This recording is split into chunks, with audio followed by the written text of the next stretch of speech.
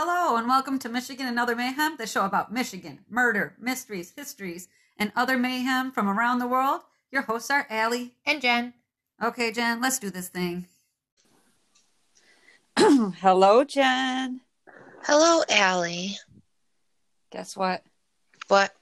Cue fake podcast music. Da, da, da, da, da, da. Dun, dun, dun. Twice in a row. Let me tell you. I know, right? I'm not going to point out that it was pretty close in a row, so. Yeah, because we recorded 2 in a row, you're saying? I'm going to give you credit. I'm going to give you credit, though, you remember. Did you write it down? No. Okay. See, that makes it extra impressive. It actually does. I'm just going to say. I was shocked. I got to tell you a story. Tell me a story. So, I got a new phone. Okay. And I used my cell phone for many years as my alarm clock. Oh, yeah. And it rings off. It goes like, Yeah. Loud as hell, wakes you up.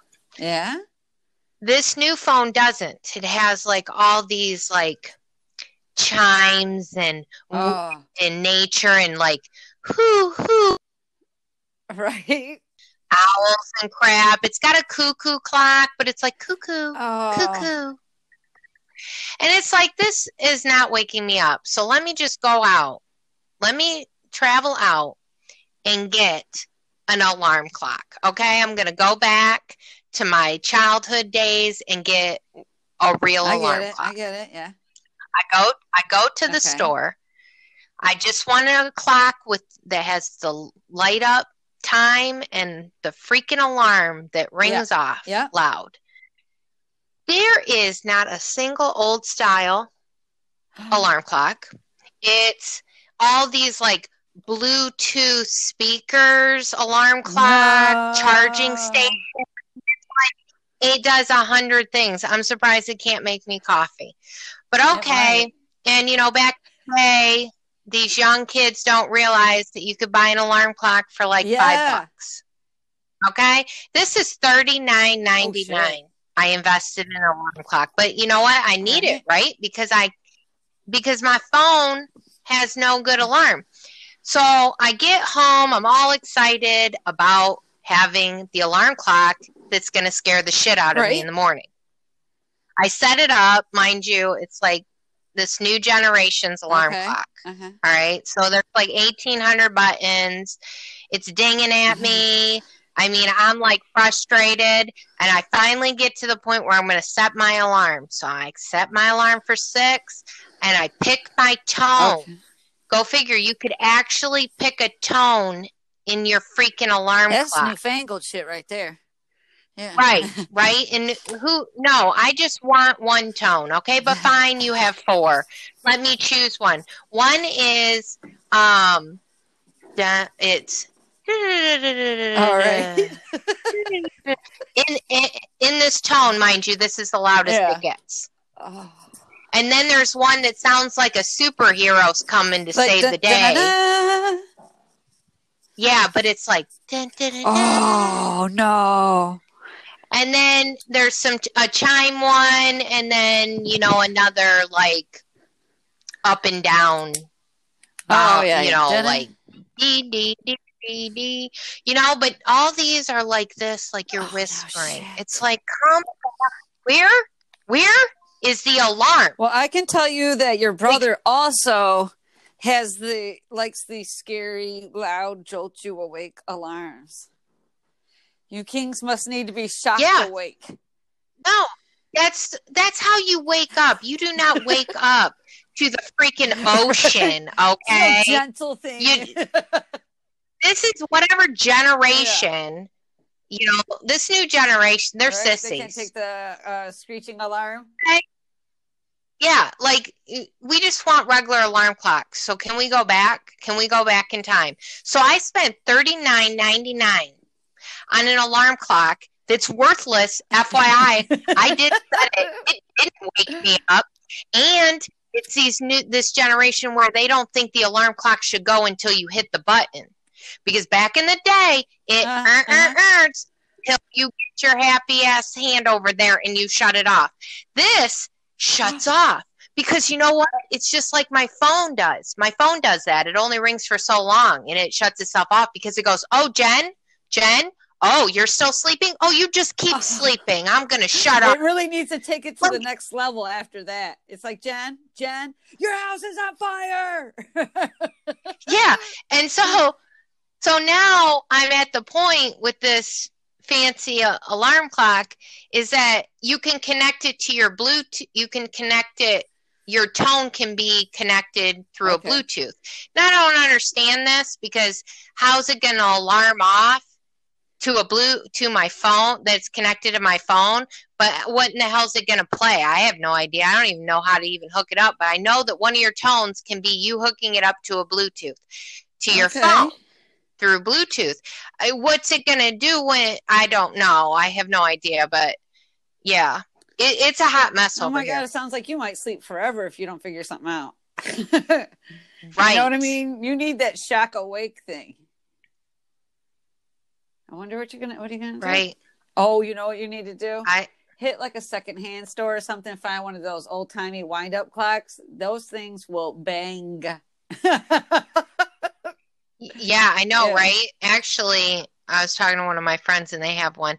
And then I was talking to another one of my friends and they said, well, you can put that tone on your phone. Like, how do you do that? I don't know. So needless to say, until we can get out of quarantine, I don't even know. I have no idea. Well, by the time this airs, we might be out of quarantine. That is true. We might. I doubt it, though. I hope so. Okay. No, I think we're going to July. God dang, don't say that. Don't say that. I'm just saying. I just want a little bit out. But what is your subject today? I have the murder of Terry and Michael Green from Grand Ledge, Michigan. Is it Green with an extra E at the end? Yeah. Okay. Terry and Michael Green. Guess what mine is? What do you got? Okay, so first I was going to do stories from the UK, the United Kingdom, right?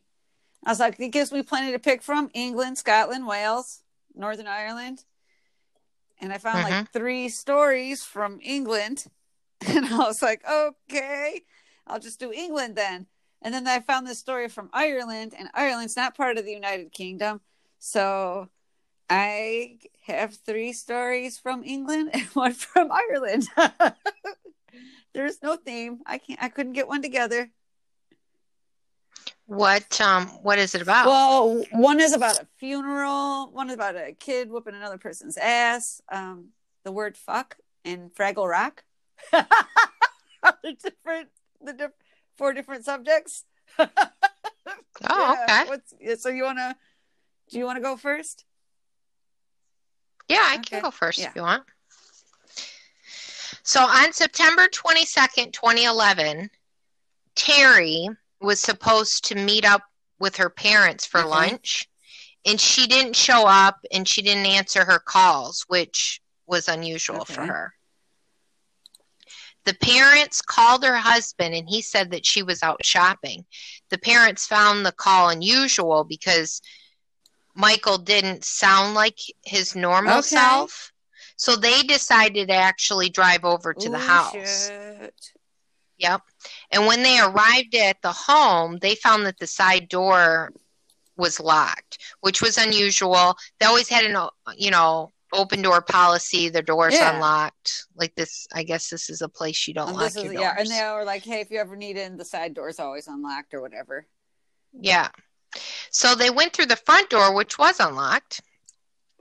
Wow. And they found Mike with his pants down. Oh. A paper shoved in his rectum, defensive wounds on his hands, neck, and back. And they were searching the home and the property and found Terry like halfway in the pond on their property. What? Yep, shot. Oh, my God. Right. When the police arrived, they found the wallets and phones missing. And the paper in Mike's rectum was a receipt ledger for Ronald King showing his payments to the couple for a truck he had purchased from them. So the police spoke to Ron, who said he had no issues with them, and he was at work during the murders. When they were investigating further, they found that in Ron's work schedule, he did have time to commit the murders, and he had a record of assault previously. Oh, wow. So wait, Michael was dead also, or no? Okay. Yeah, both of Michael and Terry are dead. Yeah. So do you think that they were talking to Michael when the people were there? Okay. No, I don't think so. I think it was the murderer that they were talking to. I think he answered the phone and said that. Making it why, understandably then why it sounded so funny. Right? Okay. That it sounded off. Oh, that makes perfect sense. Yeah. So everyone the police spoke to said they were kind people with no known enemies. And so the police leads at this point, are Ron, who purchased the vehicle from them, which the receipt was in the rectum of Mike. Son of Michael's, and he was Sean Green, who lived in Las Vegas. The two were estranged. He said he was, but he said he was traveling for work and would give no info on why the two were estranged. The police wanted to know, but he wouldn't tell. So the son, and he was traveling. Tanya Jones, she was a previous had a previous romantic relationship with Michael. Okay. So everybody's connected to Michael. Okay. Yep. Okay. Everybody's connected to Michael at this point. So some thought there could still be something going on. She said they were just friends, had not spoken in months. But interesting point is that her husband was not friendly to the police, and he had no alibi for the time of the murder and refused a polygraph. Oh.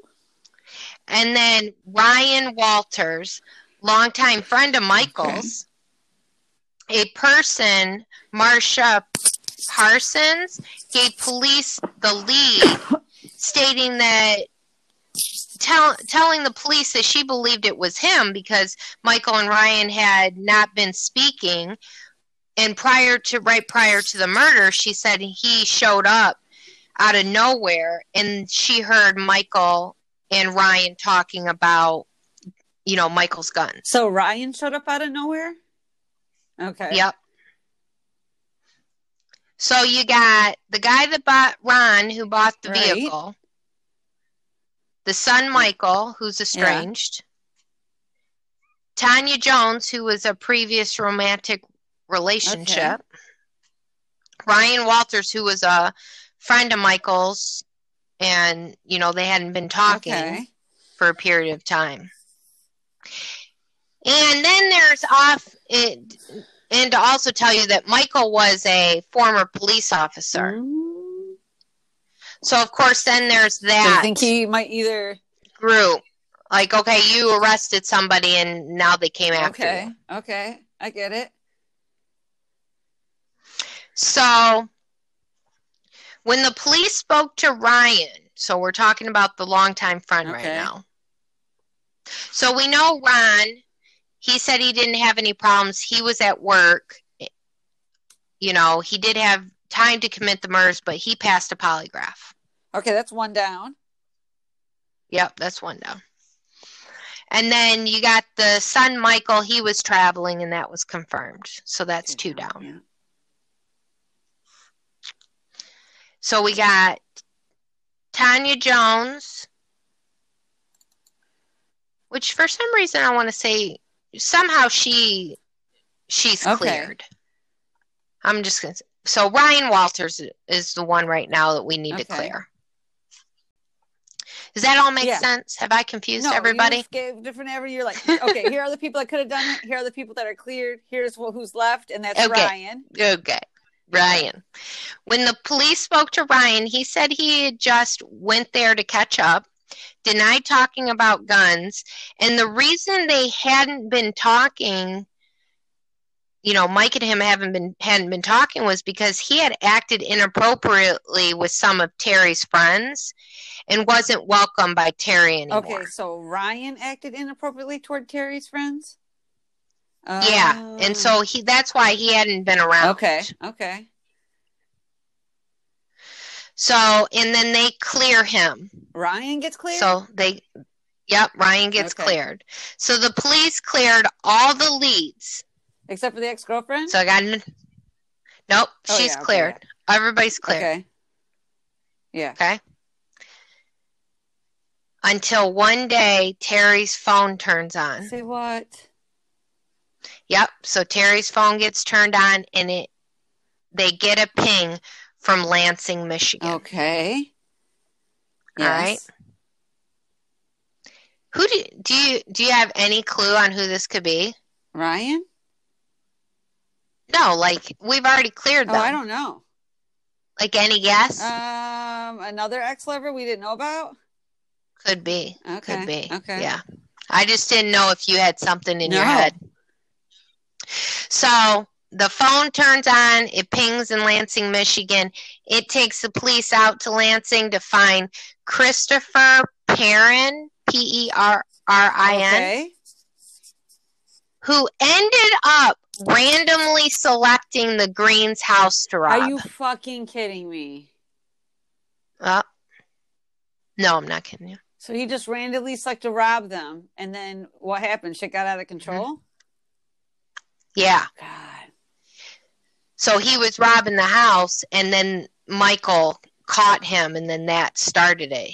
He killed Michael, then, Terry comes home into the house, and then, of course, she dies too. So he was actually an ex-convict. Okay. Who was currently released from jail on a work release program. Uh-oh. Yep. So Chris Perrin was sentenced in 2013 to life in prison for their murder. Oh, shit. Okay. I can't believe it. But, if he wouldn't have turned that phone on, he would have gotten away with it. Right. But it gets interesting. Say what? On his work release, which I've learned that you like go to jail and you're in jail, but they let you out to go to work to come back to jail. Yep, new to me. You didn't know that? Yep, so I got that. Okay. So on the work release that he filled out, it was found that the company he provided the county jail to get on this work release program doesn't exist. Correct. Right. Oh my goodness. Yep. So it could have been avoided, but now one more. Oh man. So the family, because this is what I would do. Right. You let this dude out for a job that didn't exist. Yeah. Maybe if he had a real job, he wouldn't have been murdering people, but it could have still happened, even if he had a real job. Right. But chances, you never know. You should check up on shit. So the family sues. Oh, yeah. They do a lawsuit against Eaton County because the crime was committed after they let him out of jail for a fake job. Whoa. And then let me blow your mind. In 2019, a judge dismissed the lawsuit on the grounds that it was, Christopher who was to blame, not the county. What? Yep. But the county blew my mind. Checked to at least make sure the job was real. And if you saw that the job wasn't real, you'd know maybe not to trust him with work release. Right. That's what you would think. Oh, man. That shit's dirty. That's dirty. It's crazy. Yeah. And I couldn't believe it. You're reading about it, and then it's like, holy crap. You're trying to figure out, I'm thinking maybe, it's the neighbor. I'm coming up with all kinds of other random people it could be, and here it comes. It's just random guy. It's just random. Like, must be the first time that you had a random that I've ever had a murder. Right? That wasn't a friend or a family member. See why that's sometimes so hard, though? Like, if he wouldn't have turned that phone on, what would have indicated that some rando dude came and killed these people? You know what I mean? Nothing. I know, this shit's crazy town. Yeah, and then to find out that, holy crap, they actually let him out of jail and he didn't even really have a job. That is fucking crazy. Somebody should at least, at minimum, try to call a boss or something. I know you're overworked, but it only takes a second. Right? Okay, are you ready? I am ready. So I got this article from The Sun. It's about this kid in England. He's a 10-year-old karate student. So apparently I'm on the kung fu kick, right? So he fought off some like would-be muggers. So Charlie, I don't know if it's Fichera, I don't know, Fichera. He's 10. He's with his 9-year-old girlfriend, Georgia Bailey Fleming, when 3 older teens approach them, and one of the 3 older boys slaps Charlie in the face and takes his bag. And that had Charlie's phone in it, which, you know, you cannot take a phone away from kids. And then the 3 took off running with Charlie's bag. So Charlie ran after them and grabbed the arm of the kid who stole his bag, and he twists the guy's arm until he dropped the bag. He like basically put him in an arm lock. And then the 2 other boys put up a little bit of a struggle, but Charlie was able to get his bag and run, and the 3 boys were actually arrested. And Charlie has been practicing karate for 3 years, since he was 7. But this was his first real life application of having to use karate. And both of his parents practice martial arts. So I'm not too surprised. You know what I mean? But this 10-year-old boy beat up some teenagers, which, you know, if those kids go to juvie, they're going to get fucked up. They're going to be like, right? You got whooped by a 10-year-old? Like, here, let me have a piece. So I got this next one for the New York Daily News. This takes place in Ireland. Shay Bradley knew he was dying. So a year before he passed on, he manufactures like one last joke for his family to laugh at while they're crying. So Shay lived in Dublin, Ireland, and he was a veteran of the Irish Defence Force. And there's a video. I'm watching this video. There's this coffin being lowered into the ground, and suddenly Shay's voice can be heard coming from it. It says, "Hello, hello, hello." Oh, goes, I totally would do that. Let me out. And everybody's like, what? They all like freeze and start to like look around. And then you can hear sounds of knocking, followed him by saying, "Where the fuck am I? Let me out. It's fucking dark in here." And then everyone like is like really like laughing and look around, and he keeps saying hello. And then he asks, "Is that a priest I hear? This is Shay. I'm in the box. No, I'm in fucking front of you." And then he starts singing the song about calling to say goodbye. So he played this joke with the help of his daughter, who helped him with the recording and helped put it in the casket. And Andrea told her brother, her nephew, and her mom before the funeral so that they weren't too shocked. And the video's been viewed about 2 million times. Oh, I just yawned.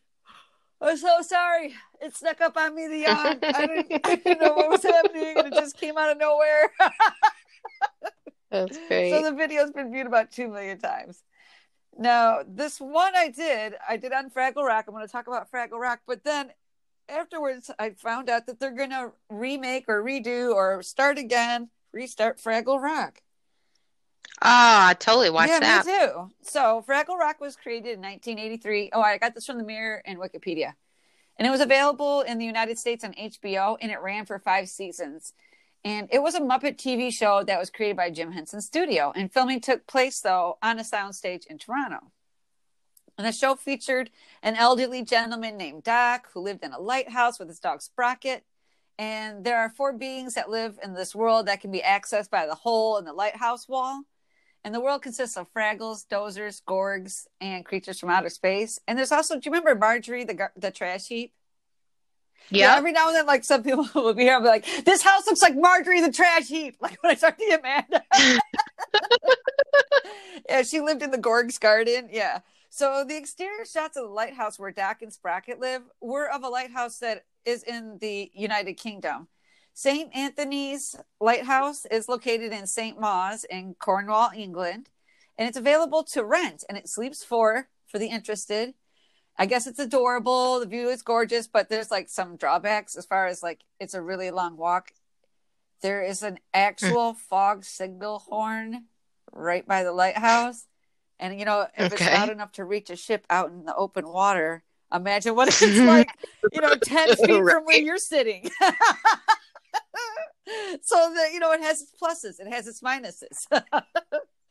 So this last portion is going to be the word fuck. And it's fuck and what it has to do with the United Kingdom. Are you ready? I'm ready. I love the word fuck. This is just an excuse to say it repeatedly to you.